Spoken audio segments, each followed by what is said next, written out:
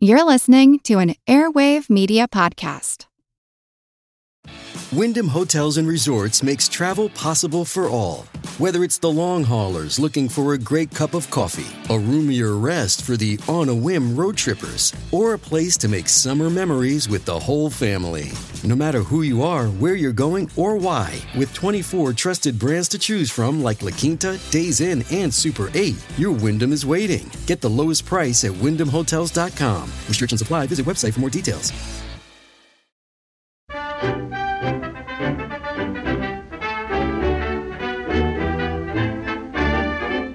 Well, hello, a bittersweet hello. As this is the last Attaboy Clarence episode for a little while, I'm journeying back to Secret History Land to make Bullets and Blood Part 2. So this will be the last Attaboy for a little while, but I shall return, so hold on to those memories and stay strong. Speaking of secret histories, there have been a few issues with my web hosting over the past week for some reason. A couple of the secret histories and the Attaboy Clarence shows have been unavailable. This is a temporary thing, and as I record this, it's actually been fixed. But in the future, if something won't download, do mail me, and I'll point you towards alternative routes. Let us march on to some emails. I must actually devise myself a little email jingle song thing. Nothing too involved, just a jingly little tingly whatever, a bit Julio Iglesias-y. Something like E-M-A-I-L spells email. One day in my inbox tray, someone tried to sell to me medicine to heal my impotence. Buy two, get one free. This made me feel strange and slightly scared of my sexual powers, but I learned to carry on, and now my inbox is safe and warm.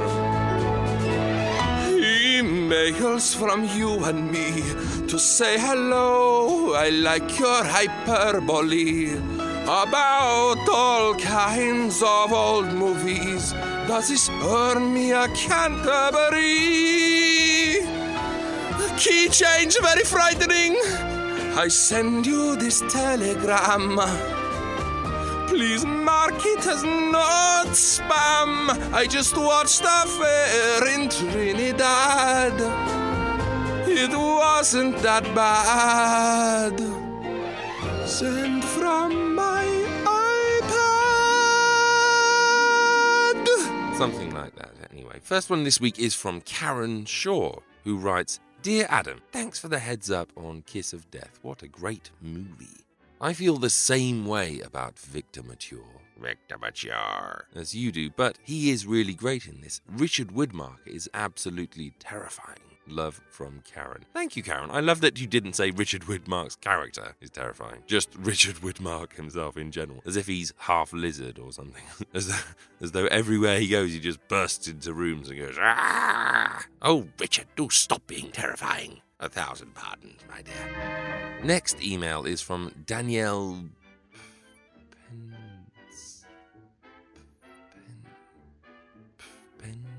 Danielle, who writes, Dear Adam, I have just discovered your podcast after listening to all the Secret History of Hollywood shows. Now I really want to start my own classic movie podcast. Do you think I should do this, and would you be annoyed with me if I did? From Danielle.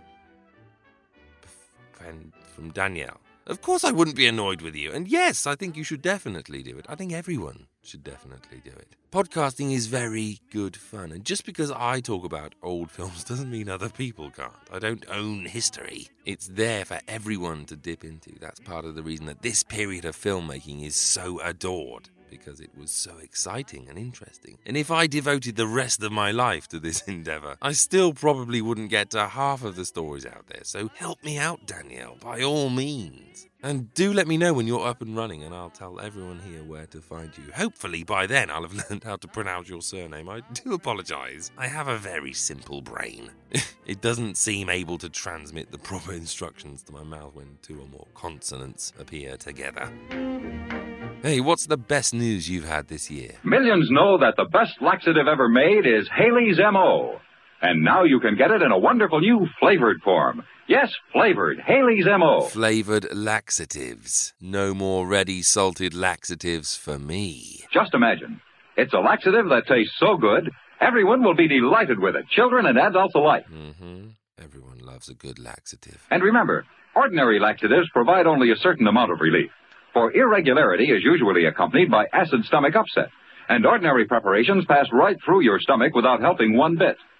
But because Haley's M.O. contains the two most widely approved and time-tested ingredients known, frankincense and myrrh, it works first in your stomach to relieve excess acidity, and then where other preparations act to relieve irregularity. So buy Haley's M.O. today. Get either the plain form or the new flavored Haley's M.O. My mother thanks you. My father thanks you. My sister thanks you. And I assure you, I thank you. My goodness gracious, so many thank yous to do this week. I have to whip through these quite quickly. So to Susie and Gustav over at Acast, thank you for all the help this week. And thank you, Susie, for choosing the Hitchcock series as one of your featured picks. Have a Canterbury. Canterbury. Thank you to the good folks of the 60 Minutes With podcast and the Same Coin podcast, who've both made mention of the secret history of Hollywood over the past week, all thanks to the recommendations of Tina, aka Spanky Spangler. So to all of you, a big thanks, and Robotronic 6000 Canterbury. To Grindhouse Dave, who spends a good portion of his week regularly reminding everyone on Twitter that he likes the secret history of Hollywood. Thank you, sir. You're getting a Can-Takenbury. I don't know who you are. I don't know what you want.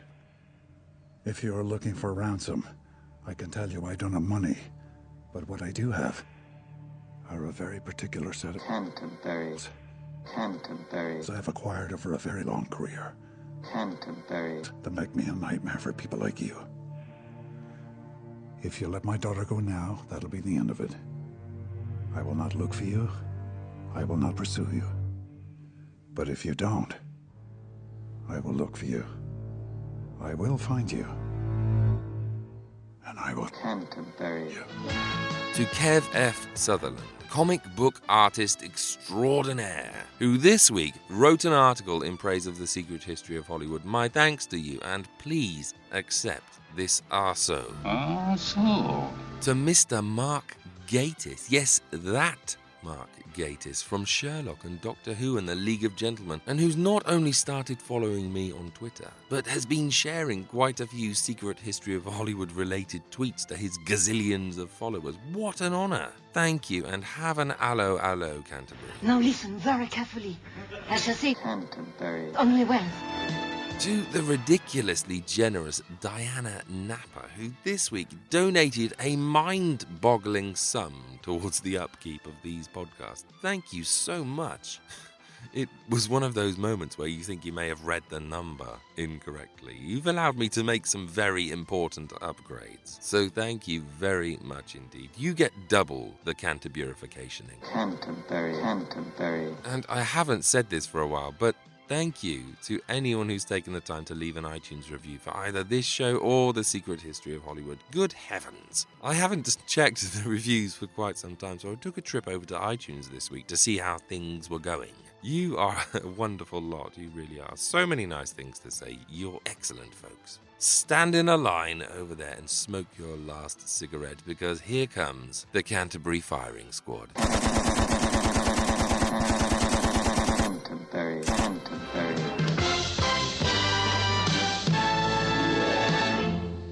Chaque soir, tendrement j'entends chanter sous ma fenêtre.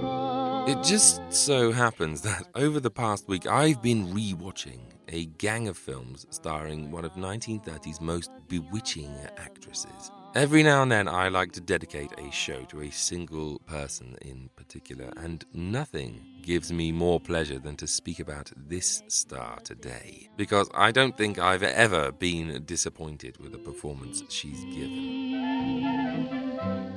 She was born Emily Claudette Chauchoin in 1903, and from the moment she could talk, she was a star.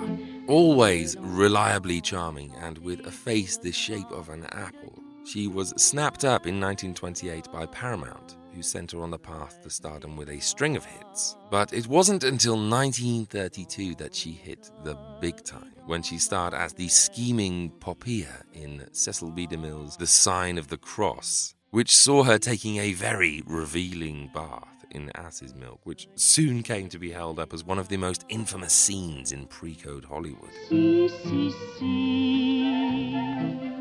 In 1934, she won the Academy Award for Best Actress for her role as the runaway heiress in It Happened One Night, and over the course of the next 2 decades would establish herself as one of Hollywood's most dependably charismatic leading ladies, a true beacon of golden age glamour and sophistication, as well as a miraculously talented actress. The screen literally fizzes whenever she appears, blinking her cartoonishly large eyes.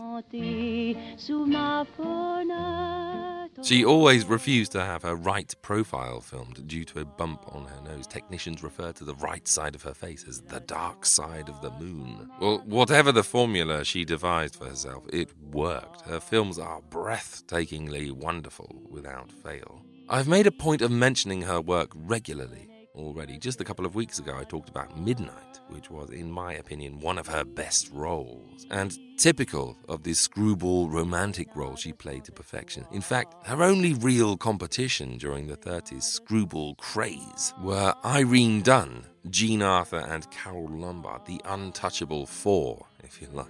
Anyway, screwball romantic comedies aside, there were many more wonderful performances in films both great and minor. She was always a shimmering presence despite the action around her, and so, ladies and gentlemen, may I humbly dedicate this show to one of Hollywood's quintessential movie stars, a true golden age legend, and one of the most beautiful actresses to have ever graced a projectionist's lens, Miss Claudette Colbert.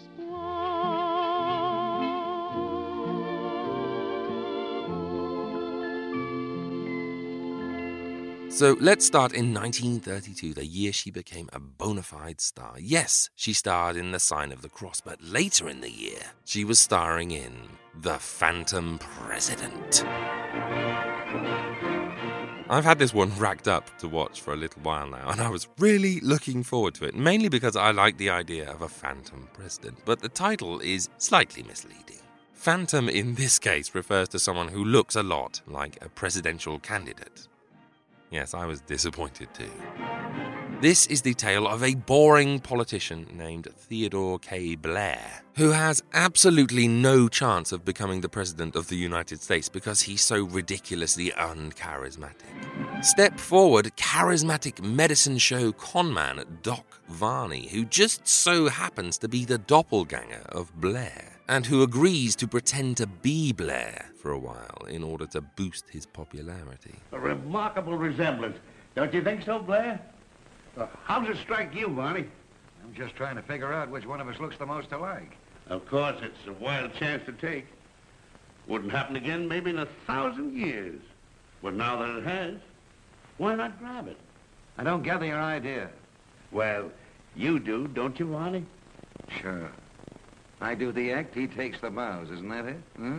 That's right. We'll be giving the public what it wants. A wide-awake, pep and ginger personality to make the campaign. And a steady, sober-minded man to run the country. Cue a series of double takes, a few patriotic songs, some interminable comedy, and a 78-minute running time that seems like a 78-hour running time. Claudette stars here as Felicia Hammond, the stupefyingly beautiful love interest of the main character. But aside from her all-too-brief screen time, this film is mostly remarkable for being the first appearance on the talking screen of that eminent stage star, playwright, and composer, Mr. George M. Cohan. Do you know how I know that? Because a huge title card comes up during the credits that reads, "This is the first appearance on the talking screen of that eminent stage star, playwright, and composer, Mr. George M. Cohan." Yes, George M. Cohan, the man that James Cagney played in Yankee Doodle Dandy, takes his first sound film role here. He'd done a few silents back in the day, so of course he sings, he dances, and he proclaims ad infinitum. his adoration for the American flag. He also has a blackface scene, just to warn you.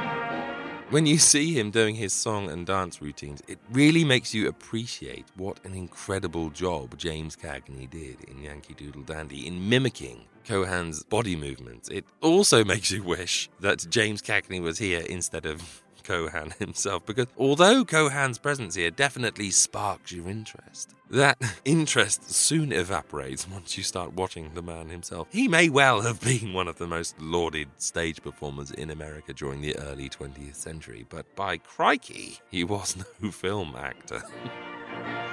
He is pretty painful to watch at times. He looks so bored, and forgive me, but he seems far too old and worn out to be playing the dashing romantic, a part that he also plays with complete boredom. Claudette Colbert is incredibly fresh and natural and beautiful here, but despite her best efforts to spark old George into life, he looks at her with all the passion of a turtle staring at a breeze block.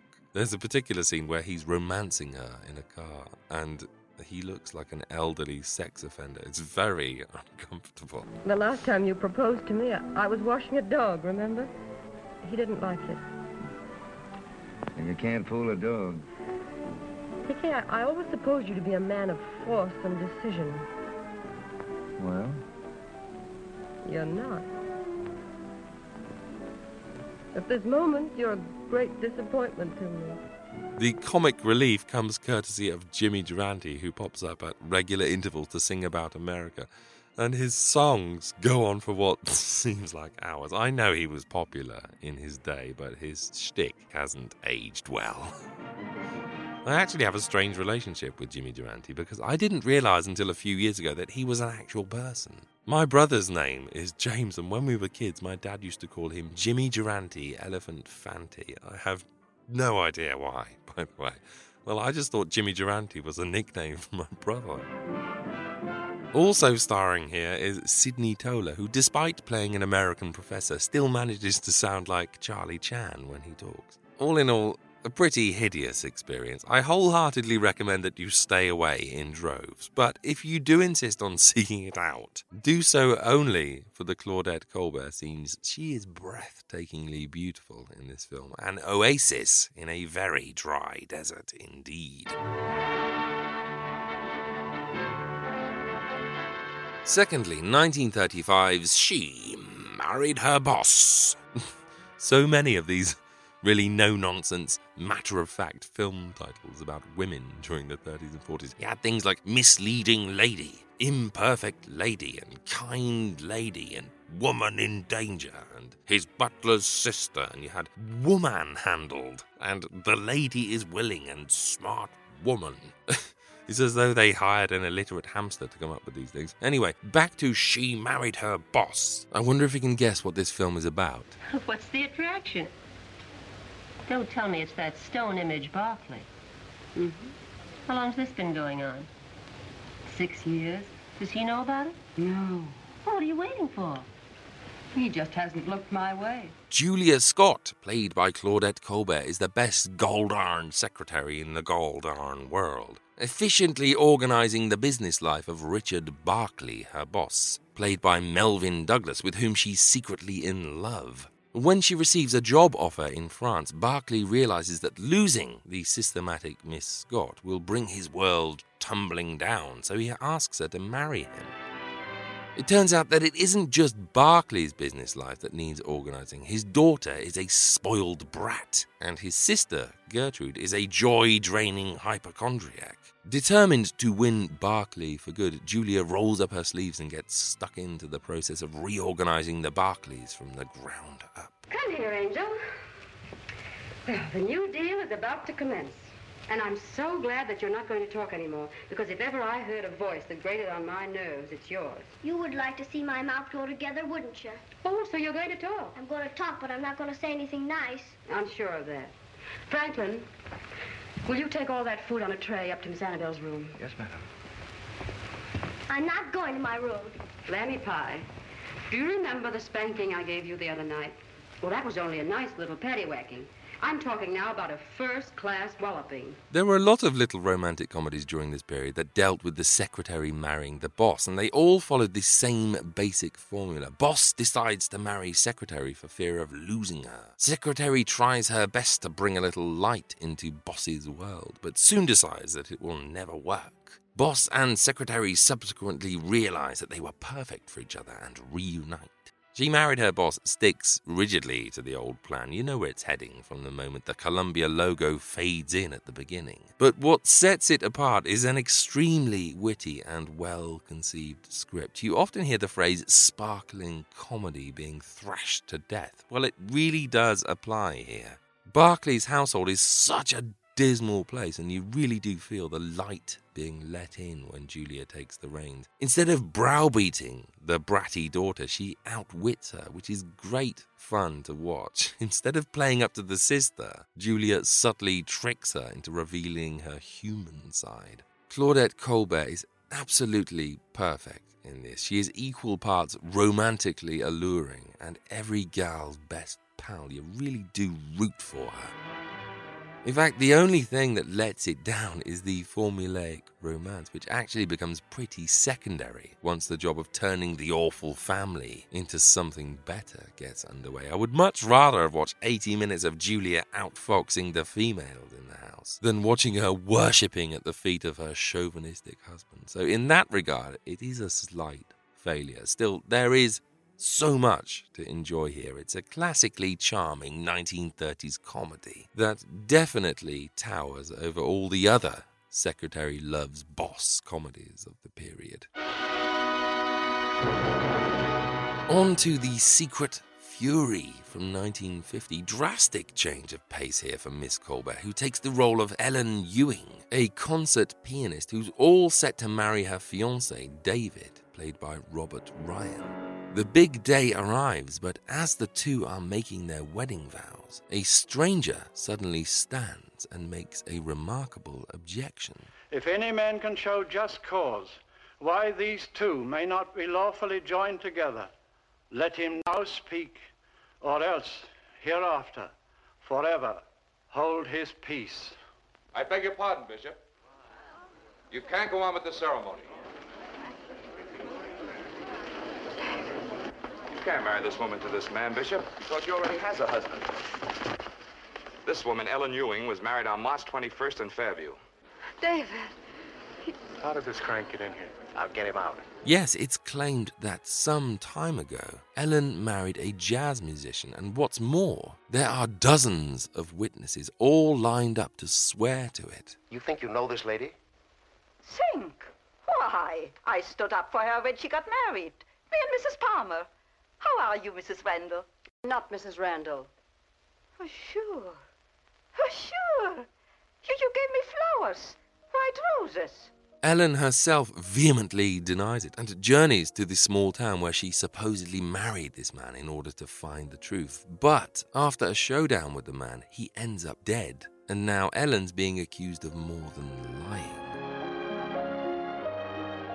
As further investigations are made, it transpires that Ellen is in fact mentally unstable, having suffered a breakdown during her last concert tour. But what is the truth? And is she capable of murder? Because of your father, there isn't anything I wouldn't do for you. There's no secret I wouldn't keep. You're going to say that I shot Randall, that I'm lying. Gregory, I didn't marry Randall. I didn't shoot him. I never saw him but once in my life. So an intriguing little mystery here that genuinely draws you in. The line of witnesses to her supposed first marriage is long and varied. Even the chambermaids of the local hotel remember her. But it's testament to Colbert's frightened but sympathetic performance that we really don't want it to be true. We're totally on her side, even as the evidence begins to pile up. It's directed by Mel Ferrer, who, as an actor himself, obviously knew how to handle people because it's played really well throughout, especially with Robert Ryan, who does a great job of standing by his lady as the story unfolds. Also, big props to Paul Kelly as the district attorney who was once spurned by Ellen and who's now determined to hang her for murder in revenge. If I have one criticism, then it's slightly too long. It does start to run out of steam at about the 1 hour mark, but it does pull itself together again for a smart little climax in which the truth is finally revealed. Anyway, definitely worth looking out for The Secret Fury from 1950, featuring a 47-year-old Claudette Colbert looking not a day over 30, and turning in a wonderfully distinctive later performance. Great stuff. Lastly, a movie that took me a while to love, but is definitely worth working at. This is Tovarich from 1937, directed by Anatol Litvak. This is the tale of exiled Russian Prince Mikhail Alexandrovich and his wife, the Grand Duchess Tatiana, played by Charles Boyer and Claudette Colbert, who are scratching out a peasant's existence in Paris, despite having been entrusted with the Tsar's vast fortune, which they've sworn to protect. Despite being almost dead from starvation, they refuse to dip into the Tsar's billions, though, preferring instead to work for a living. And they take a job as butler and housemaid in the house of the wealthy Charles Dupont and his family, where their unconventional approach to menial house duties at first seems bizarre, but it isn't long before the pair's infectious charm begins to win over not just Dupont and his wife, but their children also. Very well, you are engaged on a temporary basis. Oh, thank you, madam. May you be blessed Thank and you, sir. preserved. Thank you, Thank you. woman. All right. Now, where's your luggage? It has ceased to exist, madam. Oh, haven't you even a dress suit? No, sir. No, we left it in Stiletto. Spoleto. We had the clothes worn by your predecessors, but I don't know if they'll fit. Oh, we shall be proud to adjust ourselves, madame. Now, there are 4 of us here. Ourselves and 2 children. Monsieur Georges and Mademoiselle Helene. Oh, and I want you to bear in mind at all times that we are particularly strict in the matter of our accounts with tradespeople. Oh, come here. I seem to have heard that Russians are rather apt to be careless about money. Oh, no, madame, no. We have been trained to guard every last sou. You'll be required to do so with us. Monsieur, being a banker, knows nothing about money, so it's up to myself and the servants to keep things straight. However, this happy household is soon threatened by the arrival of a dinner guest, Soviet Commissar Gorochenko, the man responsible for the ruin of Mikhail and Tatiana, and the man who's been searching high and low for the Tsar's hidden billions, played with sinister relish by the great Basil Rathbone. I've been commissioned to find certain credits in gold for the manufacture of tractors and agricultural machines. If I don't find that money, and at once, some 5 million wretched peasants will starve to death. Not to mention those we'll have to shoot so they won't make a fuss about it. I have no money. You have 40 billion francs. It was given to him by the Tsar. And I have not been saving it for you.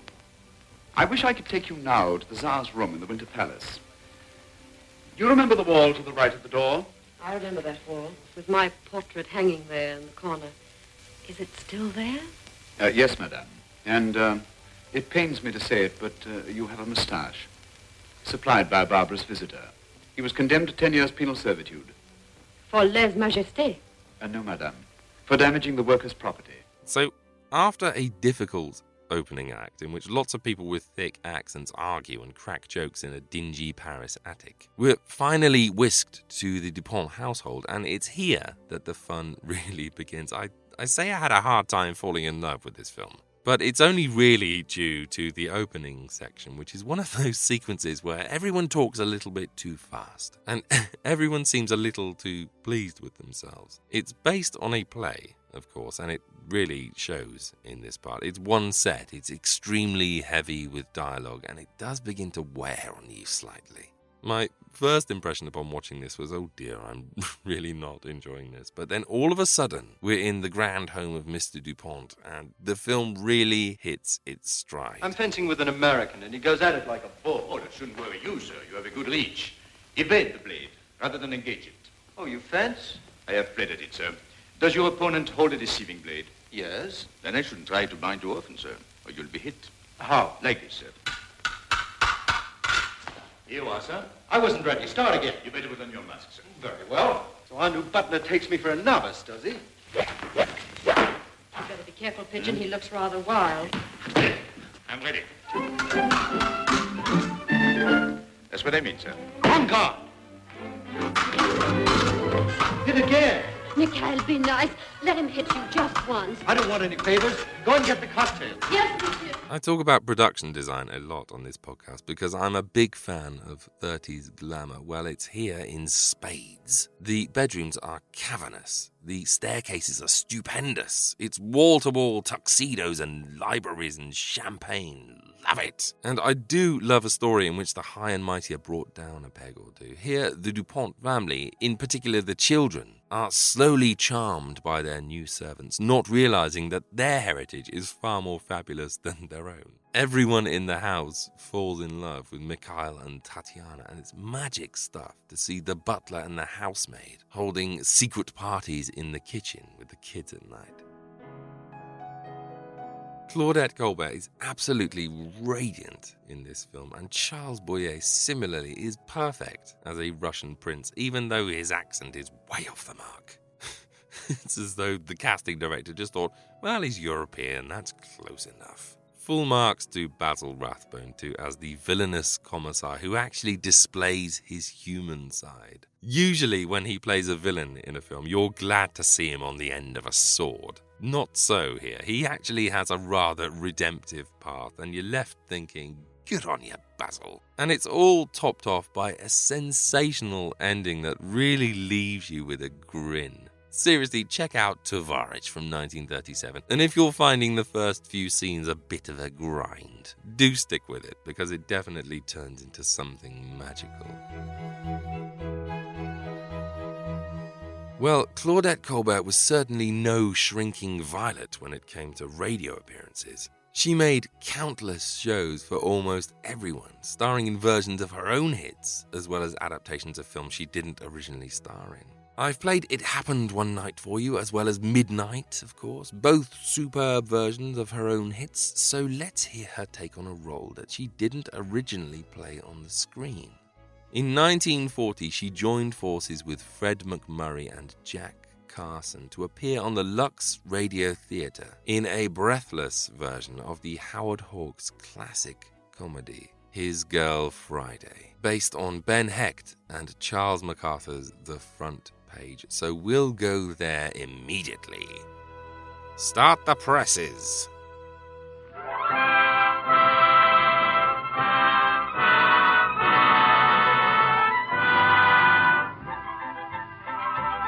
When a young and charming ex-wife drops in to see her ex-husband, there usually arises what is known as a delicate situation, particularly when she brings along her new fiancé. But Hildy Johnson, our ex-wife, was never fazed by a delicate situation. Bruce Baldwin, the new fiancé, was not consulted in the matter, and Walter Burns, the ex-husband and managing editor of the Morning Post, doesn't know about it yet. He's in his office as Hildy barges cheerfully through the city room, her fiancé a few steps to the rear. Hello, Skitty. Hiya, Ruth. Hello, Maisie. Hildy Johnson. How are you?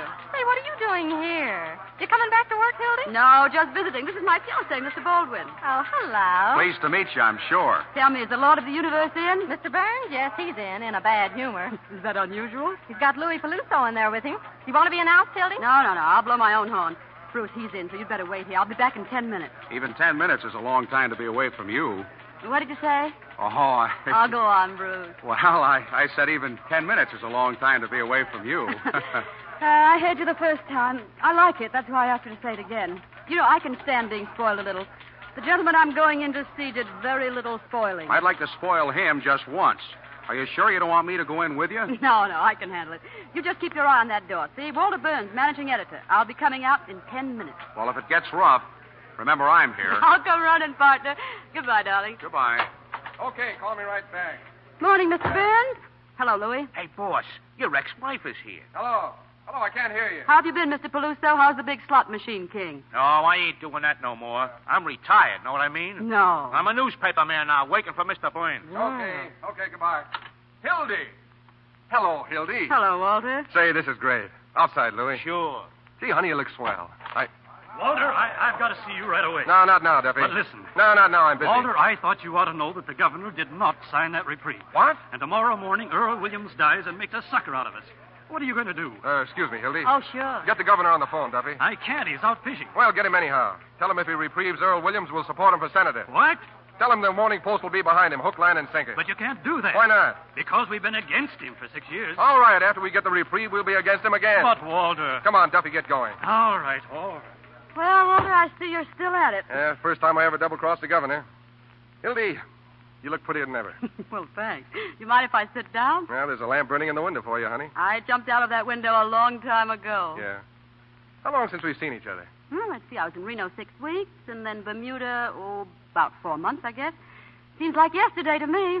Maybe it was yesterday, Hildy. Been seeing me in your dreams? No. Mama doesn't dream about you anymore, Walter. You wouldn't know the old girl now. Oh, yes, I would. I'd know you anytime, any place, anywhere. anywhere. Yes, you're repeating yourself, honey. That's the speech you made the night you proposed. Yeah, I noticed you still remember it. Of course I remember it. If I hadn't remembered it, I wouldn't have divorced you. Yeah.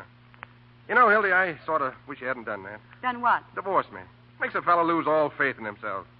Gives him a feeling he isn't wanted. Now, look, Junior, that's what divorces are for. Oh, nonsense. You've got an old-fashioned idea that divorces are something that lasts forever. But divorces don't mean a thing nowadays, Hildy. Just a few words mumbled over you by a judge. We've got something between us nothing can change. I suppose you're right in a way. Sure, I'm right. I am fond of you, you know. Atta girl. I often wish you weren't such a stinker. It's a nice thing to say. Why did you promise not to fight the divorce and then do everything you could to gum up the whole work? Oh, Hildy, I only acted like any husband that didn't want to see his home broken up. What home? What home? Don't you remember the home I promised you? Sure I do. That's the one we were to have right after our honeymoon. Yes, the honeymoon. Now, was that my fault? Did I know the coal mine was going to cave in? I intended to be with you on our honeymoon, Hildy. Honest, I did. All I know is that instead of 2 weeks in Atlantic City with my bridegroom, I spent 2 weeks in a coal mine with John Krupski. You don't deny that, do you? Deny it? I'm proud of it. We beat the whole country on that story. Well, suppose we did. That isn't what I got married for. Oh, Hildy, what's the use of fighting? I'll tell you what. You come back to work in the paper, and if we find we can't get along in a friendly way, we'll get married again. What? Sure. I haven't got any hard feelings. Walter, you're wonderful in a loathsome sort of way. You mean you won't come back to work in the paper? You're right, Mr. Burns. The first time today. You got a better offer, huh? You bet I've got a better offer. All right, go on, take it. Work for somebody else. That's the gratitude I get. What were you when you came here 5 years ago? A little college girl from a school of journalism. I took a little doll-faced punk and... Oh, you wouldn't have taken me if I hadn't been doll-faced. Well, what of it? I made a great reporter out of you. It just didn't work out well. Well, it would have worked if you'd been satisfied with just being editor and reporter. But not you. You had to marry me and spoil everything. I suppose I proposed to you. Well, you practically did. Made Google eyes at me for 2 years. Why, you... Hey, put down that inkwell. Ah, Hildy, you're losing your eyes. Used to be able to pitch better than that. Hello? Hello, Walter. This is Duffy again. Oh, hello, Sweeney. What can I do for you? Now, wait a minute. I'm not Sweeney. I'm Duffy. Sweeney, you can't do that to me. Not today of all days. What's the matter with you? Are you loony? This is Duffy. Now, listen, Sweeney. This is no time Walter, to... I have to. All right, then. If you have to, you have to, I guess. He had to, huh? How do you like that? Everything happens to me. What's the matter? Sweeney, the only man in the paper that can write, and he has to pick today to have a baby. Well, he didn't do it on purpose, did he? I don't care whether he did or not. He's supposed to cover the Earl Williams case, and where is he? Walking up and down in a hospital. Is there no sense of honor in this country? Haven't you got anybody else? No, there's nobody else in the paper who can write. This'll break me, and I... Hildy. Hildy, you've got to help me. No, sir. Don't let me down in my darkest hour. It'll bring us together again, Hildy, like we used to be. Oh, scram, Svengali. Well, if you won't do it for love, how about money? I'll raise you $25 a week. Will you listen to me, you great big bumble-headed baboon? Do you see this on my finger? Do you know what it is? It's an engagement ring. Engagement ring? No. Well, I tried to tell you right away, but you would start reminiscing. I'm getting married, Walter, and I'm also getting as far away from the newspaper business as I can get. Huh? I'm through. No, Hildy. You can get married all you want, but you can't quit the newspaper business. No, why not? It'd kill you. You're a newspaper man. You're a journalist, Hildy. A journalist? Now, what does that mean? Peeking through keyholes, chasing after fire engines, stealing pictures off old ladies. Oh, I know all about reporters, Walter. A lot of daffy Badinskis running around without a nickel in their pockets. And for what? Just so... Oh, well, what's the use? You wouldn't know what it means to me anyway. I want to be respectable and live a halfway normal life. Well, the point is, I'm through. Where'd you meet this man? Bermuda? Rich, huh? No, he's not what you'd call rich. What's his line? He's in the insurance business. The insurance business? Well, that's a good, honest business, isn't it? Oh, sure. It's also adventurous and romantic. Now, listen, Hildy, I can't picture you being surrounded by policies. I can, and what's more, I like it. Besides, he forgets the office when he's with me. He doesn't treat me like an animal either, Walter. He treats me like a woman. Oh, he does he? How'd I treat you, like a water buffalo? I don't know about water buffaloes, but I know about him. Oh, he's kind and sweet, and he's considerate. He wants a home and children. Sounds more like a guy I ought to marry. What's his name? Baldwin. Bruce Baldwin. Baldwin. I knew a Baldwin once, a horse thief in Mississippi. Couldn't be the same fella, could it? You're not talking about the man I'm marrying tomorrow. Tomorrow? As soon as that, huh? No. No. Well, at last I got out what I came up here to tell you. I guess there isn't any more to the story. So long, Walter. Oh, no, wait a minute, Hildy. You kind of took the wind out of my sails. Look, honey, I just want to wish you everything I couldn't give you. Thank you, Walter. I'm sorry I didn't get a chance to meet him. I'm more or less particular about whom my wife marries. Or is he? Well, he's right on the job, waiting for me outside. Oh, well, you mind if I meet him? Of course not. Well, then come on, let's see this Paragon. Is he as good as you say? He's better. Well, then what does he want with you? Well, now you got me. Bruce, dear. Yes, Hildy? Bruce, I want you to meet Mr. Burns. Mr. Baldwin, my fiancé. Oh, how do you do, Mr. Burns? Oh, go on, it's a gag. Huh? It's a gag. You're not Bruce Baldwin. Walter, what are you trying to... Really, is he? Certainly, Bruce Baldwin. Oh, well, I'm sorry, Mr. Baldwin. Hildy, you led me to believe you were marrying a much older man. Oh, really? And what did I say that led you to... Don't worry about it. I realize you didn't mean older in years. Oh. Do you always carry an umbrella, Bruce? Yeah, well, it looked a little cloudy this morning. That's right, it did. Rubbers, too, I hope. Uh-huh. That's fine. Man ought to be prepared for any emergency. Bruce, I think we'd better be running along. Yeah, we better get going. Where are we going? Oh, I'm taking you two to lunch. Hildy, didn't you tell him? No, she didn't. You're wasting your time, Walter. It won't do a bit of good. Oh, no, glad to do it.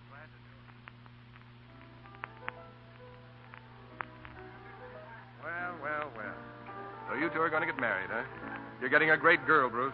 I realize that. Yes, and you're getting something else, too, Bruce. You're getting a great newspaper man. No orchids, Walter. One of the best I ever knew. Sorry to see you go, Hildy.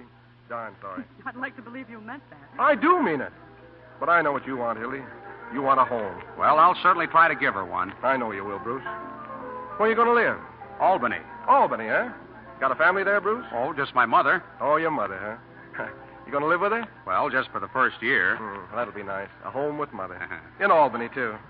Ow, hey, Hilda, what'd you kick me for? I'm sorry, Walter. My foot must have slipped. Okay. Well, let's have a drink, shall we? What do you say? Hey, guys. Oh, no, not for me. I've got to buy the tickets yet and check the baggage. We're taking the sleeper for Albany. Oh, are you leaving today? 4:00.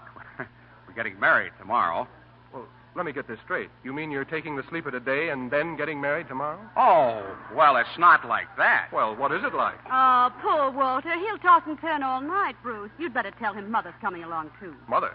Well, your mother kicked the bucket 3 years ago. Oh, no, my mother.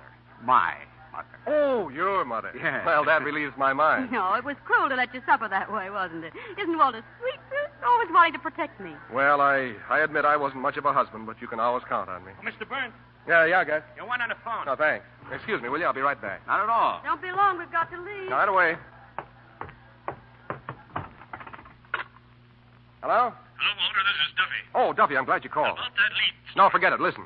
Is there any way we could stop the 4:00 train to Albany from leaving town? Sure. We got dynamite. Oh, okay, never mind. Now get this. Get hold of Sweeney and send him out of town on a 2-week vacation right away. But, Walter, he's covering the Williams hanging. Keep your shirt on. Hildy's coming back in the paper. She is? Yeah, she doesn't know it yet, but she's staying. And listen, tell Louis to stick around the office. I may need him. In the meantime, I kind of wish he'd hurry up. You know, Hildy, he's not such a bad fellow. No, he should make some girl really happy. Slap happy. I sort of like him. He's got a lot of charm. Yeah, he comes by it naturally. His grandfather was a snake. Here he is. Say, he looks all upset. Sorry, folks. Something wrong, Walter? Yeah, bad business. What's the matter? The Earl Williams case. Oh, yes, I've been reading about that. What's the lowdown? It's simple, honey. The poor little dope lost his job. Went nuts and shot a cop who was coming after him to quiet him down, and now they're going to hang him tomorrow. Well, if he was out of his mind when he did it, why doesn't the state just put him away? Because there happens to be an election coming up in a couple of days. And nothing brings in the votes like a good old-fashioned hanging. Well, I should think you could show the man wasn't responsible. No, that's not so easy. Well, maybe it's not so hard either. What do you mean, Hildy? Well, don't they have to have another expert examine him before they hang him? Oh, sure. A guy named Egelhofer's going to do it. Why? Well, look, Walter. You get an interview with Earl Williams. Yeah? Print Egelhofer's statement. Yeah? And right alongside it, double column, you run your interview. Alienist says he's sane. Interview shows he's goofy. Hildy, you could do it. You could save that poor devil's life. No. Oh, that's right. You're going away. I forgot. Well, how long would the interview take? Oh, only an hour for the interview and another hour to write it, that's all. Well, Hildy, we could take the 6:00 train if it would save a man's life. Well, sure. No. Walter, if you want to save Earl Williams' life, you can just interview him yourself. Or else get Sweeney. He's the best man you've got on that paper for soft stuff. Poor Sweeney. Duffy just told me. His wife finally had twins. Isn't that terrible? So Sweeney goes out to celebrate and falls down a flight of steps. Sweeney has twins, so Earl Williams hangs tomorrow. Oh, now, Walter, it isn't as bad as that. Oh, look, Bruce, argue with her, will you? Argue with her. Otherwise, you're going on a honeymoon with blood on your hands. How can you have any happiness after that? All through the years, you remember that a man went to the gallows because she was too selfish to wait 2 hours. Wait a minute. What's the matter? I just remembered. Sweeney only got married 4 months ago. You win. Then Mrs. Sweeney didn't have twins? No, honey, the twins were Walter's. No, it was nothing. Here, we'll start all over again. I'll offer you two a business proposition.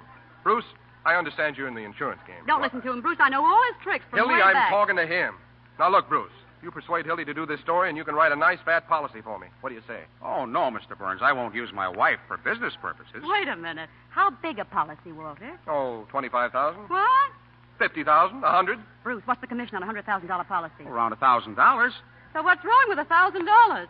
How long would it take to get him examined? Well, I could get a company doctor here in 20 minutes. Okay, I'll get the story. Now you're talking.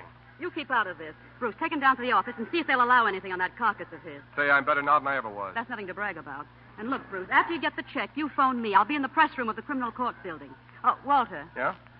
I think you'd better make that a certified check. What do you think I am, a crook? Yes. All right, it'll be certified. Want my fingerprints? No, thanks. I've still got those. Bruce, how much money have you got on you? Well, you know everything we have. $500. Well, give me the $500. But I have to get the ticket. No, I'll buy the ticket. But, Hildy, Oh, really, darling? I know what I'm doing. He'd get you in a crap game. Now, please. Well, all right. Here you are. Thanks. And when you've finished examining this imperfect specimen, remember now, call me. Press room, criminal court building. I will. Be careful now. Never mind me. Watch out for yourself. You're in bad company.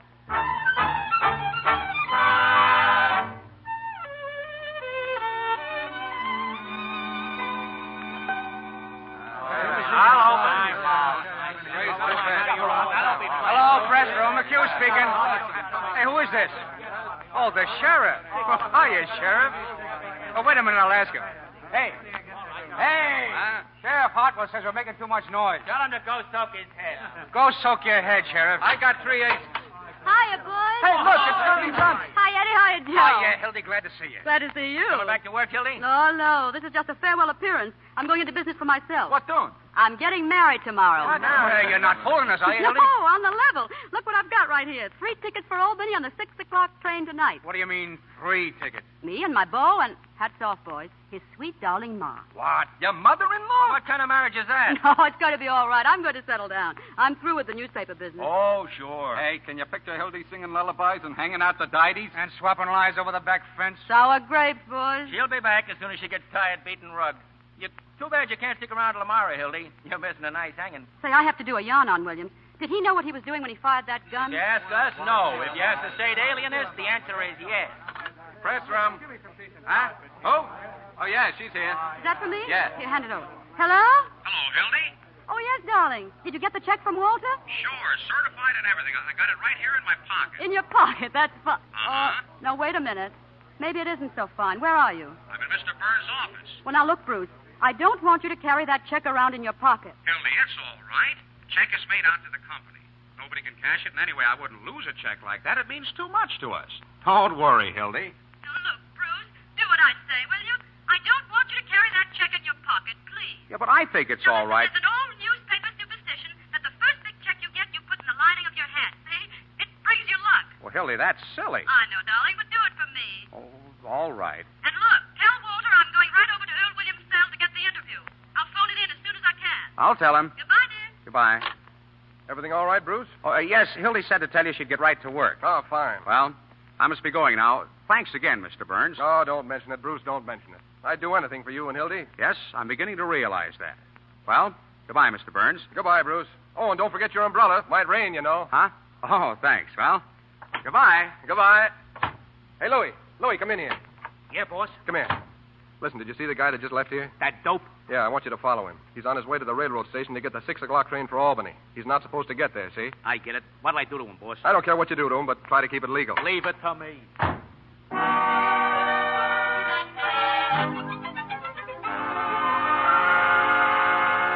Hello? Hello, is this the press room? I want to speak to Miss Johnson. Hello, who is this? Hildy, is this you? Oh, hello, Bruce. What is it? Hildy, something terrible has happened. I'm in jail. What? Some fella says I stole his watch. Stole his watch? some fella on the street. He said I stole his watch, and then he had me arrested. Well, what fellow? Who? I never saw him before. His name is Louis Peluso. Louis Peluso. Oh, Bruce, where are you? I'm in jail. He says that I know. What jail? The 43rd precinct. Hildy, I didn't steal his... Oh, I know you didn't. Never mind that now. Bruce, sit tight. I'll have you out in 10 minutes.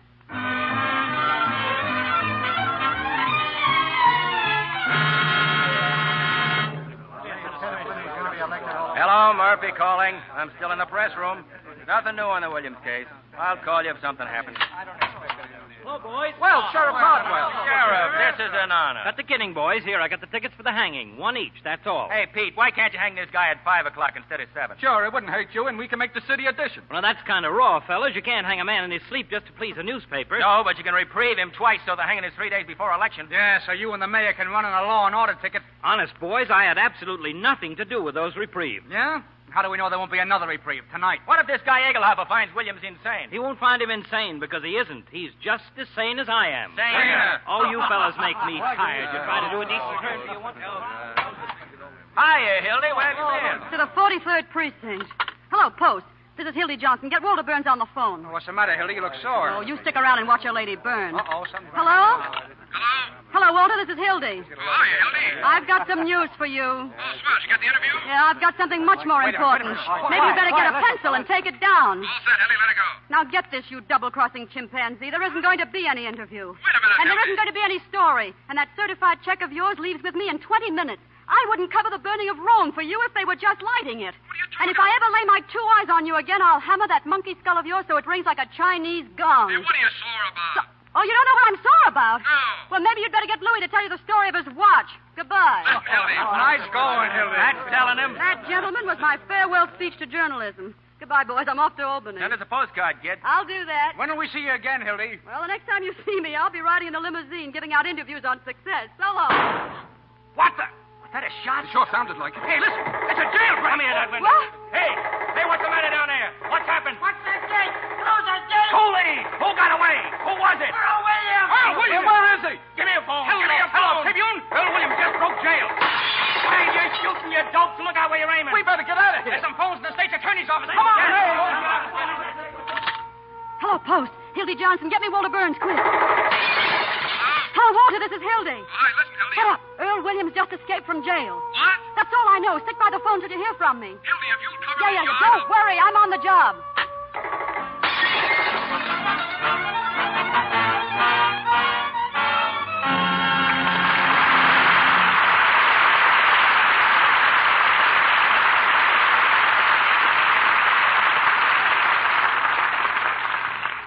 In just a moment, Mr. DeMille and our stars Claudette Colbert, Fred McMurray, and Jack Carson will bring you Act 2 of His Girl Friday. And now, oh, Sally. What does that remind you of? Why, that tune always makes me think of the old South, of dashing young officers courting charming little Southern belles. It makes me think of magnolia trees and crinolines and organdy ruffles and, well, Scarlett O'Hara. Good. And this tune, Sally. Oh, everybody thinks of Lux toilet soap when they hear that, Mr. Ruick. Yes, Lux toilet soap. Right. And now, if you add those two tunes together, it reminds you that the makers of Lux toilet soap have captured the charm of the Old South for you in their exquisite Scarlett O'Hara brooch. The brooch is a lovely simulated cameo designed after one worn by Vivian Leigh in Gone with the Wind. The piece consists of a pure white head in classic profile against a glistening ebony background. It's the sort of brooch every woman longs to own and would be more than proud to wear, because the brooch is truly beautiful, and it's expensive looking, too, with its distinctive gold-finished setting. It has every single detail. It has so many touches that make for beauty and quality, including a safety clasp. Well, don't forget to tell everyone how easy it is to get one of those brooches, Mr. Ruick. Yes, Sally, thanks. It's as easy as falling in love with the lovely Lux toilet soap complexion. Now, here's all you do. Just go to your dealer, buy 3 cakes of gentle white Lux toilet soap, and ask him for an order blank. Or write your name and address on a piece of paper and send it with the 3 Lux toilet soap wrappers and 15 cents in coins, no stamps, please, to Lux Toilet Soap, Box 1, New York City. I'll repeat that. Lux Toilet Soap, Box 1, New York City. It's as easy as that. And your Scarlett O'Hara brooch will be mailed to you promptly. Only, please don't delay. With your brooch, you'll receive an illustrated order blank for handsome matching pieces to complete your Scarlett O'Hara ensemble. Ring, bracelet, pendant, earrings. All beautifully designed, all at amazing bargain prices. So get your 3 cakes of Lux toilet soap tomorrow and send the wrappers and 15 cents in coin for your Scarlett O'Hara brooch to Lux Toilet Soap, Box 1, New York City. This offer is good only in the United States. And now, our producer, Mr. DeMille. Act 2 of His Girl Friday, starring Claudette Colbert as Hildy Johnson and Fred McMurray as Walter Burns, with Jack Carson as Bruce Baldwin.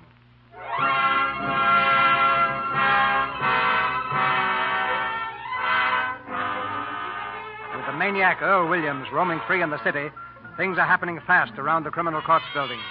The press room is deserted for the moment, when suddenly Hildy Johnson sweeps through the door and grabs the telephone. Hello, Post. Walter Burns, right away. Hildy? Walter, listen. I've got the whole story on how Williams escaped, and I've got it exclusive. Exclusive? Yeah, that's right. And it's a pip. But it cost me $450 to tear it out of Cooley. Well, never mind. What's the story? Now, just a minute. I'm telling you first, I had to give him all the money I had on me. And it wasn't exactly mine. It's Bruce's money, and I want it back. Bruce's money? Sure, you'll get it. I swear it on my mother's grave. All right. Wait a minute. Your mother's alive. Oh, don't be so technical, Hildy. What's the story? All right, here. It's the jailbreak of your dreams. Listen, this expert Egelhoff, with a profound thinker from New York, was giving Williams a final sanity test in the sheriff's office. Yeah? You know, sticking a lot of pins in him to get his reflexes. Yeah? Well, he decided to reenact the crime exactly as it had taken place, so as to study Williams' powers of coordination. Uh-huh. Of course, he had to have a gun to reenact the crime with. And who do you suppose supplied it? Who? Sheriff Peter B. Hartwell, B for brains. No kidding, Hildy. No, I'm not kidding. I'm not good enough to make this one up. Go on. Well, the sheriff gave his gun to the professor gave it to Earl, and Earl shot the professor in the stomach and jumped out of the window. Hildy, this is terrific. Was Egelhofer hurt? No, not badly. They took him to the county hospital where they're awfully afraid he'll recover. Oh, that's great work, Hildy. Yeah. Now, what about my $450? You'll get it in 15 minutes. I'd better get it in 15 minutes. Listen, Hildy, have I ever lied to you? I tell you, you'll have that dough right away. Louis right here in the office, and I'll send him over to the press room with it. All right, Walter. I'll trust you once more, but don't fail me, will you? Bruce is waiting downstairs in a taxi. Oh, he is? Wait a minute, Hildy. Hey, Louis. Louis, come here. Yeah, boss. Is that Bangle dame outside? You mean that blonde babe? Yeah. Get her in here. Walter, listen. Just a minute, Hildy. Be right with you. Here she is, boss. Hiya, Walter. Come here. Now get this straight. There's a guy waiting in a taxi in front of the criminal courts building. His name is Bruce Baldwin. Get over there right away. You want me to go into my act? Yeah, can you handle him? I never flopped on you yet, have I? All right, beat it. You've only got 10 minutes. Hey, Walter, I'm still on here. Okay, Hildy. Sorry to keep you waiting. Walter, about that $450. I know. Hold on a minute. Hey, Louis, I need $450 in counterfeit money. $450? Yeah, in counterfeit. Can you get it for me? I got that much right here in my pocket. Well, that's a coincidence. Take it over to Hildy. Do you want I should tell her it's phony? No, you don't. Just give it to her. Okay. Hello, Hildy. It's on the way. Well, it better be. Goodbye. Goodbye, Hildy. Oh, and Hildy, good luck on your honeymoon, honey.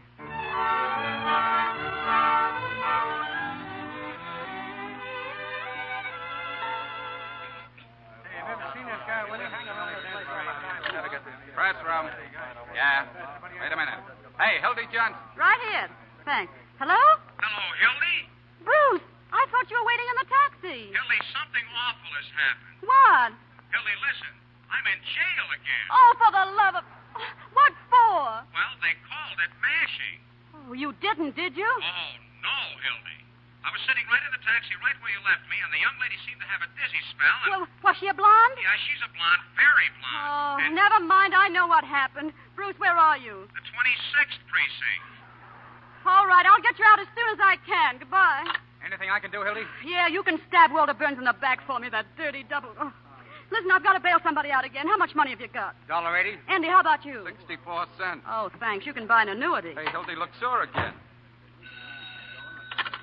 Press room, McHugh speaking. No, I can't get an official statement yet. Hey, boys, here's the mayor.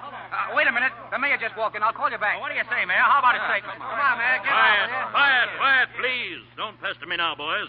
I've got a lot on my mind. Have you seen Sheriff Hartwell? It's hard to tell you, Ronnie. You see, there's so many cockroaches around here. Now, wait a minute. What about that statement, John? Sure, we go to press in 20 minutes. Boys. Give us a statement on the election. Yeah, what effect is all this going to have on the voters? None whatsoever. How can an unavoidable misfortune like this have any influence on the upright citizens of our fair city? Baloney. Excuse me, boys. This is Honor here. Where's the mayor? Hi, Sheriff. Here, Sheriff. Mayor, I've been looking all over for you. I've been looking for you. We've got to have a talk, Sheriff. And so do we. What's the dope, Sheriff? How did Williams get out? And what was he doing in your office, Sheriff? Where did he get the gun? Now, wait. Just a minute, boys, and I'll tell you. I've got him located. Oh, Williams? Where? Out at the place he used to live on Center Street. I just got the tip. Why didn't you say so? The rifle squad's just going out. Well, Mayor, you wanted to see me? I certainly did. Pete, you're through. Through? I mean, I'm scratching your name off the ticket Tuesday and running Sherman in your place. Oh, now, Fred, I'm doing everything I can. Well, it ain't enough. Do you realize there are 200,000 votes at stake, and if Earl Williams don't hang, we're going to lose him? But we're going to hang him, Fred. He can't get away. Come in. Excuse me, I'm looking What do you want? Are you Sheriff Hartwell? I'm Hartwell. What is it? You're a hard fellow to find, Sheriff. I have a message here from the governor. What's from the governor? It's a reprieve for Earl Williams. For who? Earl Williams, reprieve. Pete, you said there wasn't going to be a reprieve. Fred, please. It frightens me to think of what I'd like to do to you. Fred. Shut up. You, come here. You mean me? Yeah. Who else was there when the governor gave you this reprieve? Nobody. He was out fishing. Pete, get the governor on the phone. Oh, he's not there now. He's out duck shooting. Fishing? Duck shooting? A guy does nothing more strenuous for 40 years than play pinochle. He gets elected governor, and right away he thinks he's Tarzan. Look at this reprieve, Fred. Insane, he says. He knows very well that Williams isn't insane. Well, I never Pure met the politics. man, but... Hello? Yes, this is Hartwell. What? Where? Holy Moses. Hold the wire a minute. Well, what is it? They got Williams. They got him surrounded. The rifle squad has him out in his house. Tell him to hold the wire. Hold the wire. Cover up that transmitter. You, come here. Now listen. You never arrived with this reprieve, get it? Yes, I did. Don't you remember? I came in that door. How much do you make a week? $22.50. How would you like to have a job for $350 a month? That's almost $100 a week. Who, me? Well, who do you think? Now, listen. They need a fellow like you in the city sealer's office. In the what? In the city sealer's office. You mean I should work in the city? Yes. Oh, my wife wouldn't like that. Well, why not? Well, you see, my wife lives with my family in the country. Well, that's all right. Just bring her here. We'll pay all your expenses. Oh, this puts me in a peculiar position. No, it doesn't. Now, remember, you never delivered this reprieve. You got caught in traffic or something. Now, get out of here and don't let anybody see you. Yes, but how do Come I in know? and see me in my office tomorrow. Oh, by the way, what's your name? Pettibone. What's yours? Pettibone. Really? No. Listen. All you've got to do is to lay low and keep your mouth shut. Well, I'm tired anyhow. All right, now beat it. Okay, but it's a funny Go thing. on, beat it. Get out. Hello, wait a minute. What'll I tell him, Mayor? Tell him to shoot to kill. What? You heard what I said. But the reprieve... Quiet and do as I tell you. Hello, Olson. Shoot to kill. That's orders.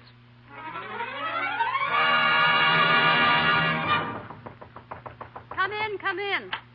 Hiya, Hildy. Oh, it's you double-crossing hyena. What did you and Mr. Burns pull this time? What's the matter, Hildy? Don't give me that innocent stuff. You had Mr. Baldwin thrown in the jug again. Who, me? Oh, shut up. Did you bring that money? Oh, yeah, $400. $450. All right, you can't blame a guy for trying. Here, and you better give me a receipt. I'll give you a scar. Yeah, I got plenty of them. So long, Hildy. So long, you rat.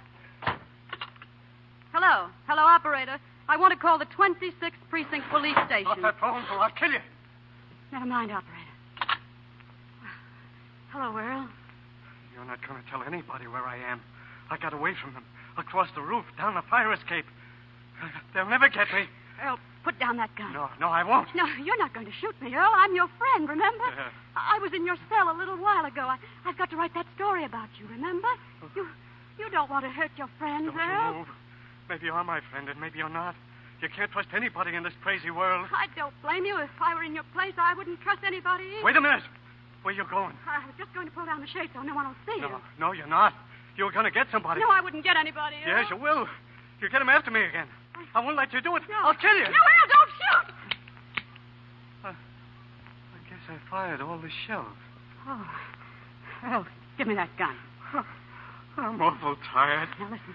Those reporters will be coming back here any minute. I don't care. I'm not afraid to die. I was telling the fella that when he handed me the gun. Keep quiet. Hello, Post. Walter Burns. Waking me up in the middle of the night. Talking to me about things they don't understand. Shut up. I wish they'd take me back and hang me. They will if you don't keep quiet. Burns talking. Walter, Hildy, something terrific's happened. You better get down here right away. What's the matter? I've got Earl Williams. What? Earl Williams right here in the press room. I've got him. On the level? So help me, but hurry, I need you.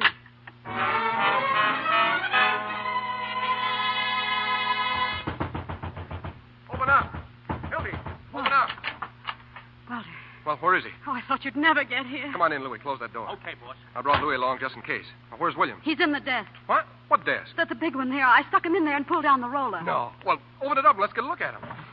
Hiya, Williams. Let me out of here. I can't stand it in here. Shut up. You're sitting pretty. Hey, get back in there. Who's that at the door? I don't know. Hildy, let me in. Oh, for the love of Mike, it's Bruce's mother. Hildy. Coming. Achille, are you crazy? Don't let that dame in here. I've got to. I'll get rid of her right away.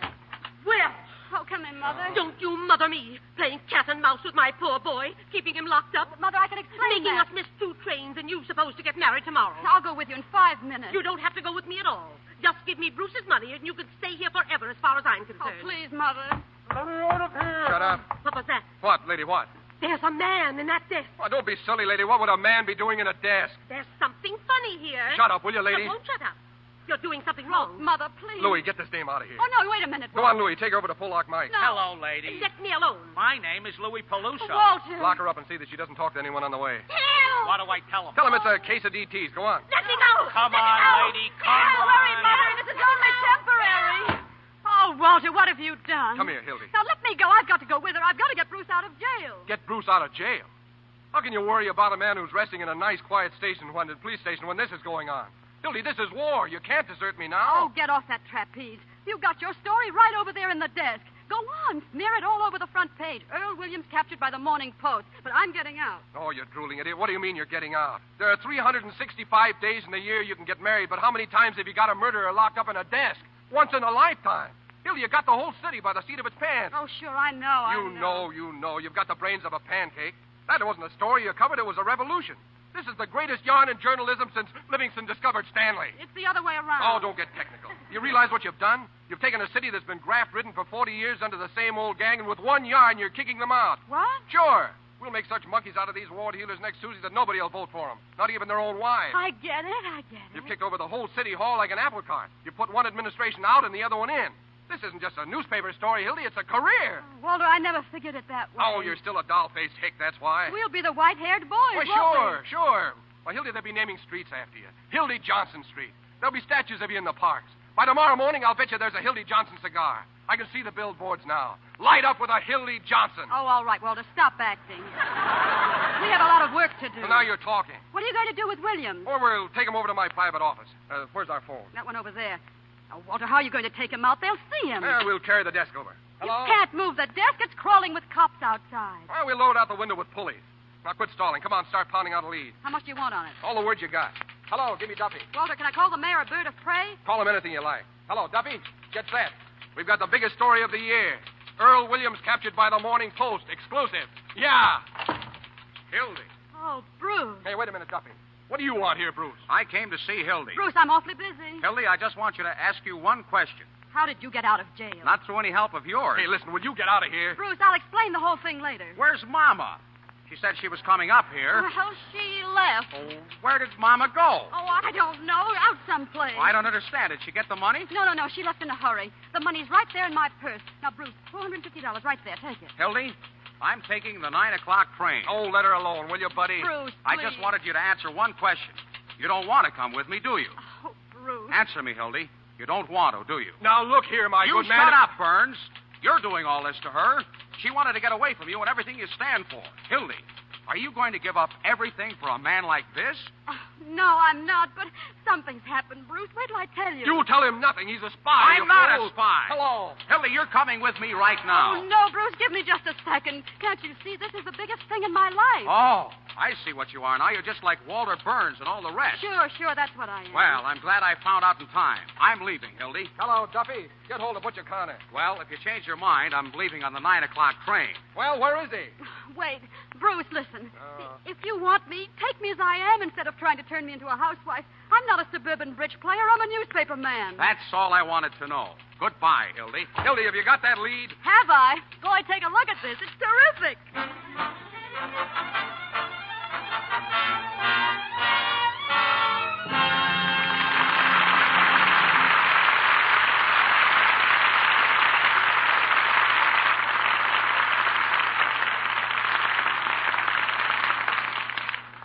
In just a moment, Mr. DeMille and our stars, Claudette Colbert, Fred McMurray, and Jack Carson, will bring you Act 3 of His Girl Friday. And now we have an opportunity to take a look at the fall styles through the eyes of an expert, Miss Colma Flake, Western fashion editor of the famous publication Motion Picture Magazine. As a mere man, Miss Flake, I won't presume to ask you specific questions on a subject that I know nothing about. So won't you go right ahead and give us a few highlights on current fashions? Well, Mr. Ruick, there are several important differences between this and last year's silhouettes. While skirts are slimmer and straighter, side drapery is used on some costumes, but only to accent the essential lines of the skirt. In other words, simplicity of line and careful cutting of the fabric are most important. Woolen dresses in soft colors are high style. Many of them are to be worn with short fur jackets. The color of the dress to blend with the fur. By the way, Barbara Stanwyck has such a costume in lovely beige and brown tones. Most women will be glad to hear that satin hats draped close to the head are in style. Worn with a woolen dress, they give that sophisticated look we all love. Paulette Goddard has ordered one in a stunning new light shade of brown. Black, of course, is more popular than ever. There's an effect of richness in many of the black costumes shown. This is achieved by touches of unexpected colors, especially olive, slate blue, or dull gold. The effect is made more striking by a single piece of handsome jewelry. If you have an heirloom piece in gold and black enamel, by all means wear it. Personally, I certainly congratulate you, Mr. Ruick, on offering this beautiful Scarlett O'Hara brooch at this time. It's just the thing from a style point of view as well as lovely in itself. The pure white of the simulated cameo against the glistening ebony background is very striking, and the gold finish setting is very rich looking. It's quite perfect at the neckline of a black dress, or with one of the dark greens or soft blues so popular right now. To sum up, styles will be simple and rich and distinguished looking this fall, and handsome jewelry pieces like this will be just the thing to complete the effect of simplicity and richness. Thank you, Miss Flake. Again, as a mere man, let me say that I'm glad those little satin hats are back again. I like them. And now let me tell all of you just once more how easy it is to get one of these handsome, simulated cameo brooches of the same design worn by Vivian Lee as Scarlett O'Hara in Gone with the Wind. Just get an order blank from your dealer, or write your name and address on a piece of paper and mail it, together with the wrappers from 3 cakes of Lux toilet soap and 15 cents in coin, no stamps, please, to Lux Toilet Soap, Box 1, New York City. You'll be thrilled and delighted with the beauty and the fine craftsmanship of your Scarlett O'Hara brooch. With your brooch, you'll receive an illustrated order blank telling you how to get additional matching pieces to complete your Scarlett O'Hara ensemble. You can have a ring, bracelet, pendant, earrings, all of the same lovely Scarlett O'Hara design, and all at amazing bargain prices. So don't delay. Send 3 wrappers and 15 cents in coin to Box 1, New York City, for your Scarlett O'Hara brooch tomorrow. Remember the address: Lux Toilet Soap, Box 1, New York City. This offer is good only in the United States. We pause now for station identification. This is the Columbia Broadcasting System.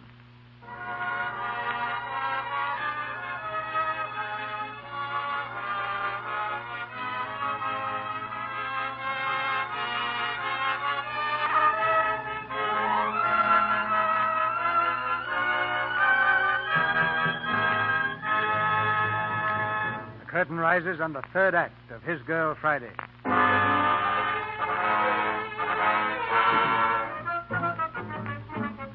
A few more whirlwind minutes have passed, and the convict Earl Williams is still safe and sound in the roll-top desk. Hildy still types furiously to finish the story for the late edition, and Walter is still on the phone. Listen, Duffy, did you tell Bush to take a taxi, that every minute counts? Well, who's he bringing with him? All right, stay near the phone. Butch is on his way over with 4 mugs. They're going to help us move off the desk. All we got to do is hold out for 15 minutes. The boys will be back. They'll be coming in here to phone. Hey, Williams, are you all right in there? Knock on the desk. Hey, listen, Williams. I'm going to knock 3 times. That's our signal, see? You get it? Answer with 3 knocks if you're okay. Atta, baby. 3 knocks is me, now don't forget. You got enough air? Ah, good boy. Well, come on, Hildy. Tear into it. Don't sit there like a frozen robin. I just thought of something. You've messed up my whole life. Do you know that? Bruce is gone. His mother... What am I going to do? Oh, finish the story, Hildy. Duffy's waiting. I'd have been on that train by now. Come on, Hildy. Oh, what a sap I am falling for your line. Naming streets after me. Well, you've had a nice rest now. Get back to work, will you? Hello, who is it? Hey, boss, it's me. It's Louie. Now, wait a minute. Go on in quick. Listen, boss. Hey, what's the matter, Louis? Where'd you get that black eye? Boss. Where's Mrs. Baldwin? What'd you do with her? Where is she? You been in a fight? Down Western Avenue we was going, 65 miles an hour. You know what I mean? Hey, take that mush out of your mouth. Where's the old lady? I'm telling you, we run smack into a police patrol. You know what I mean? We busted it in half. Oh, was she hurt? Can you imagine bumping into a load of cops? They come rolling out like oranges. But what did you do with her? Search me. When I come to, I was running down 34th Street. Oh, Butterfingers. It'd be an old dame to take somewhere and you hand her over to the cops. What do you mean I hand her? The cops was on the wrong side of the street. Yeah, now everything's fine. She's probably squawking her head off in some police station. I don't think she's squawking much. You know what I mean? What? Oh, don't tell me. You mean she was killed? There's an awful good chance. Oh, my Dad. Oh, this is the end. Oh, no, it's fate, Hildy. What will be, will be. But what am I going to say to Bruce? What can I tell him? Oh, look, honey, if he really loves you, you won't have to tell him anything. Oh, I killed her. I'm responsible. Oh, what am I going to do? How can I ever face him again? Look at me, Hildy. I'm looking at you, you murderer. Oh, now, if it was my own mother, I'd carry on. You know I would for the paper. Louis, where did it happen? Western and 34th. I'm going out. Hey, we can do more right here. Now, be calm. Be calm? How can I? Open the door. Hey, listen. Boss, it's the sheriff. Yeah, and the reporters from every sheet in town. Now we're in a sweet Spot spot. or no spot, I'm leaving. Don't open that door, Hildy. Just a minute, Johnson. Let me alone. Don't let her get away, Sheriff. Take your hands off Hold her, me. boy. Hey, just a minute, Sheriff. Who do you think you are breaking in here like this? You can't bluff me, Burns. I don't care who you are or what paper you're editor Now, of. let me go, fellas. Something's happened to Mrs. Baldwin. Hang on to her. Hey, what's the idea? I'll tell you what the idea is. One of the prisoners was looking out of the jail window about an hour ago, and he saw a man come down the fire escape and into this window. That man was Earl Williams. What are you doing, Hildy? Hiding him for a scoop? I don't know anything about it. Let me out of She here. knows plenty. Come on, Sheriff. Give her the third degree. Where is he, Johnson? Where you got him? You're barking up the wrong tree, Sheriff. I'll give you 3 minutes to tell me where he is. Come on, where is he? All right. He went over to the hospital to call on Professor Egelhofer. What? Yeah, with a big bag of marshmallows. Here, lady, is this the place? Yes, it's Oh, the police officer. Mother, I'm so glad to see you. Are you all right? That's the man officer right there. What's the idea here? This lady claims she was kidnapped, Sheriff. What? They dragged me all the way down the stairs and put me in a taxi cab. Just a minute. Did this man here have anything to do with it? Now, listen, Why, he was the one in charge of the whole thing. He told them to kidnap me. Excuse me, madam. Are you referring to me? You know you did. What about this, Burns? Kidnapping, huh? Oh, trying to frame me, eh? I never saw this woman before in my life. Oh, what a thing to say. Now, look here, madam. Be honest. If you were out joyriding, plastered, and getting into some scrape, why don't you admit it? Instead of accusing innocent people. Oh, you ruffian. How dare you talk like that to me? He's just a little crazy, Mother. I'll tell you something more. Yes? I'll tell you why he did it. Go on, madam. I was in here, and they had someone with them. They were hiding him. Hiding him? In here? Yes. Madam, that's a bare-faced lie. What was that? Burns just banged on that desk. Yeah, but someone banged back. There's somebody in that desk. Earl Williams. It's Earl Williams. He's in the desk. Stand back, you men. Come out, Williams. Come out, do you hear? We've got you covered. Open that desk. All right. You got me. Now go ahead. Shoot me. Grab him. Grab that man. I got him, Sheriff. Take him down to the jail and swear out a warrant for the arrest of Walter Burns and Hildy Johnson.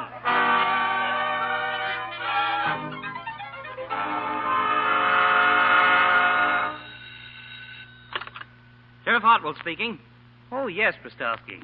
Come over to the press room as soon as you can. The mayor and I are holding a couple of important birds. We want you to take their confessions. Shake it up. Be over in 10 minutes, Mayor. Fine work, Pete. Fine work. You certainly delivered the goods. I'm proud of you. Look kind of natural with handcuffs on, don't they, Fred? A sight for sore eyes. Aiding an escaped criminal and a little charge of kidnapping. Looks like about 10 years apiece for you, Worth. Does it? Anytime you think you can lick the Morning Post, it's time for you to get out of town. Oh, your luck's not with you now. It isn't going to help you this time. You're through. Listen, the last man who said that to me cut his throat a week later. Oh, is that so? Yeah. We've been in worse jams than this, haven't we, Hildy? Nope. You forget the power that always watches over the Morning Post? Well, it's not with you now. Yeah, you're going to be in office about 2 days more. Yeah, and then we're pulling your nose right out of the feed bag. Oh, the power of the press. Listen, bigger men than you have found out what the power of the press is. Presidents and kings. Hello, Sheriff. Oh, get out of here. You remember me? My name is Pettibone. Get out. Here's your reprieve, Sheriff. Did you hear me? Beat it. You can't bribe me. Now, my wife says... Hey, what is this? Get out of here. No, I won't. Here's your reprieve. I don't want to be a city sealer. Pete, who is this man? Well, I don't know, Fred. Get out. Just a minute. Who was trying to bribe you? They wouldn't take the reprieve. What did I tell you? An unseen power. Why, the man's insane. Frame up. Trying to hang an innocent man to win an election, That's huh? a lie. I never saw him before. Say, you, what's your name? Pettibone, Joe Pettibone. What's yours? When did you deliver this reprieve, Pettibone? Who did you talk to? They started right in bribing me. Who's they? Them. Those two men. Why, that's absurd on the face of it. He's talking like a child. Out of the mouths of babes. Why, he's insane or drunk or something. Why, if this unfortunate man, Williams, has really been reprieved, I personally am tickled to death. Aren't you, Pete? Oh, sure. You'd hang your own mother to be reelected. That's a horrible thing to say about anybody, Miss Johnson. Never mind that now. Let's have your story, Mr. Pettibone. Well, 19 years ago, I married Mrs. Pettibone. Yes, well, you can skip all that.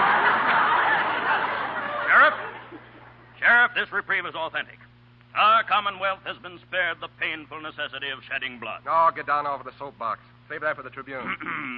Pete, take those handcuffs off my friend. I was just going to. Well, hurry up. I'm amazed at you doing a thing like that. Well, I was only doing my duty. Nothing personal in it. No, of course not. Of course not. What did you say your name was?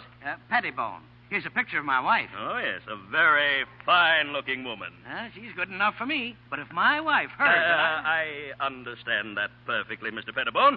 And as long as I am mayor... Which ought to be about 3 hours more, I'd say. Just long enough for us to put out a special edition asking for your recall. And your arrest.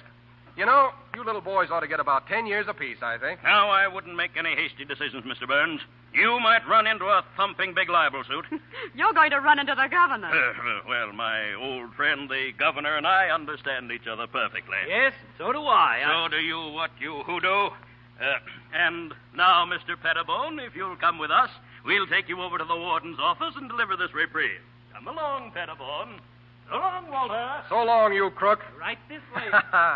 Wait until those two future jailbirds read the Morning Post tomorrow. Hey, that was a tight squeeze. Hello, give me Duffy. That was the worst jam we've been in a long time. Yeah. What? Well, where is he? Well, get him. Do you remember the time we stole old Lady Haggerty's stomach off the coroner's physician? Yeah. We proved she'd been poisoned. Yeah. We had to hide out for a week. Do you remember that? The Shoreland Hotel. That's how we happened Yeah, to... don't forget, we could have gone to jail for that, too. You know that. Yeah, I guess we could. Yeah. You know, maybe you're right, Hildy. It's a bad business. You're better off out of it. You better get going. Where'll I go? To Bruce, of course. Well, you know he's gone. He took the 9 o'clock train. Well, just send him a wire and get on that train. He'll be waiting for you at the station when you get to Albany. Get going, Hildy. Get going, Hildy. What is that with you? Can't you understand? I'm doing something noble for once in my life. Now, go on, get out of here before I change my mind. Walter, listen. Go on, it's tough enough now. Just a minute. Go on, send the fellow a wire. He'll be waiting when you get there. Oh, I get it. The same old act, isn't it? Trying to push me out of here, figuring that I'll be stupid enough to want to stay. I know I deserve that, Hildy. Hello. Oh, wait a minute, Duffy. But this time you're wrong, Hildy. I made fun of Bruce and Albany and all that sort of thing. You know why? Why? Because I was jealous of him. Because I was sore at him for offering you the sort of life that I can't give you. That's what you want, isn't it? Well, I could stay and do the story and take the train in the morning. No. Forget it. Goodbye, dear, and good luck. Oh, hold on a second, Duffy. I'll answer that. Hello, Hildy Johnson. Hildy, this is Bruce. Bruce? Hildy, something awful has happened. Oh, Bruce, not again. What jail are you in? The 24th precinct. But what for? We're trying to pass counterfeit money. What do you mean, counterfeit money? Where did you get it? You gave it to me. I did? Oh. Hildy, I've got to get out of here. Oh, okay. I'll fix it up somehow. Hey, Duffy, hang on. Oh. No, honey, don't cry, please. I didn't mean to make you cry. You never cried before. I thought you were really sending me away to Bruce. I didn't know you had him locked up. I thought you were going to stand by and let me go off with Bruce and not do a thing about it. Oh, go on. What do you think? I wasn't a chump. I thought you didn't love me. Well, what were you thinking with? I don't know. Well, what are you standing there gawking for? We have to get him out of jail. Send Louis down and give him some honest money so he can go back to Albany where he belongs. Sure. Hey, Duffy, tell Louis to stand by. Yeah, we're coming over to the office. No, don't worry about the story. Hildy's going to write it. No, she's not quitting. She never intended to. We're going to get married. Can we go on a honeymoon this time, Walter? Sure, honey. Hey, Duffy, you can be managing editor.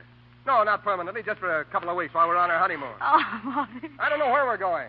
Hey, Hildy, where are we going? Niagara Falls. Niagara Falls, Duffy. A whole 2 weeks, Walter? What? I can't hear you, Duffy. Strike? What strike? In Albany? Oh, I can't ask Hildy to spend... We'll spend our honeymoon in Albany. Okay, Duffy. Well, isn't that a coincidence? Come on, Hildy, we've got to go to Albany. Say, I wonder if Bruce can put us up.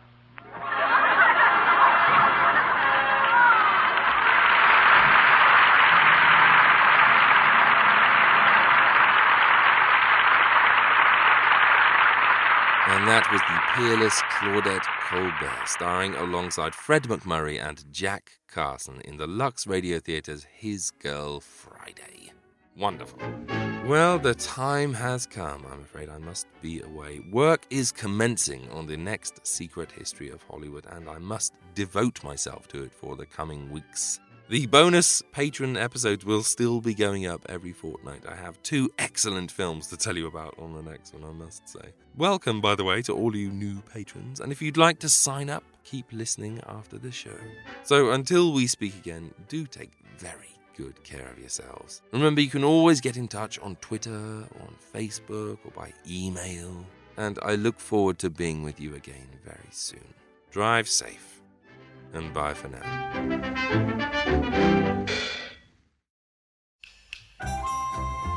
If you'd like to support this show, you can do so by going to www.attaboyclarence.com and clicking on the Patreon banner. Pledges start from as little as $1 a month, and in return you'll receive exclusive emails, bonus episodes, previews, and ebooks. And every dollar pledged goes towards making these shows better and more frequent. Go to www.attaboyclarence.com or click the link in the show notes now to become a patron. Thank you.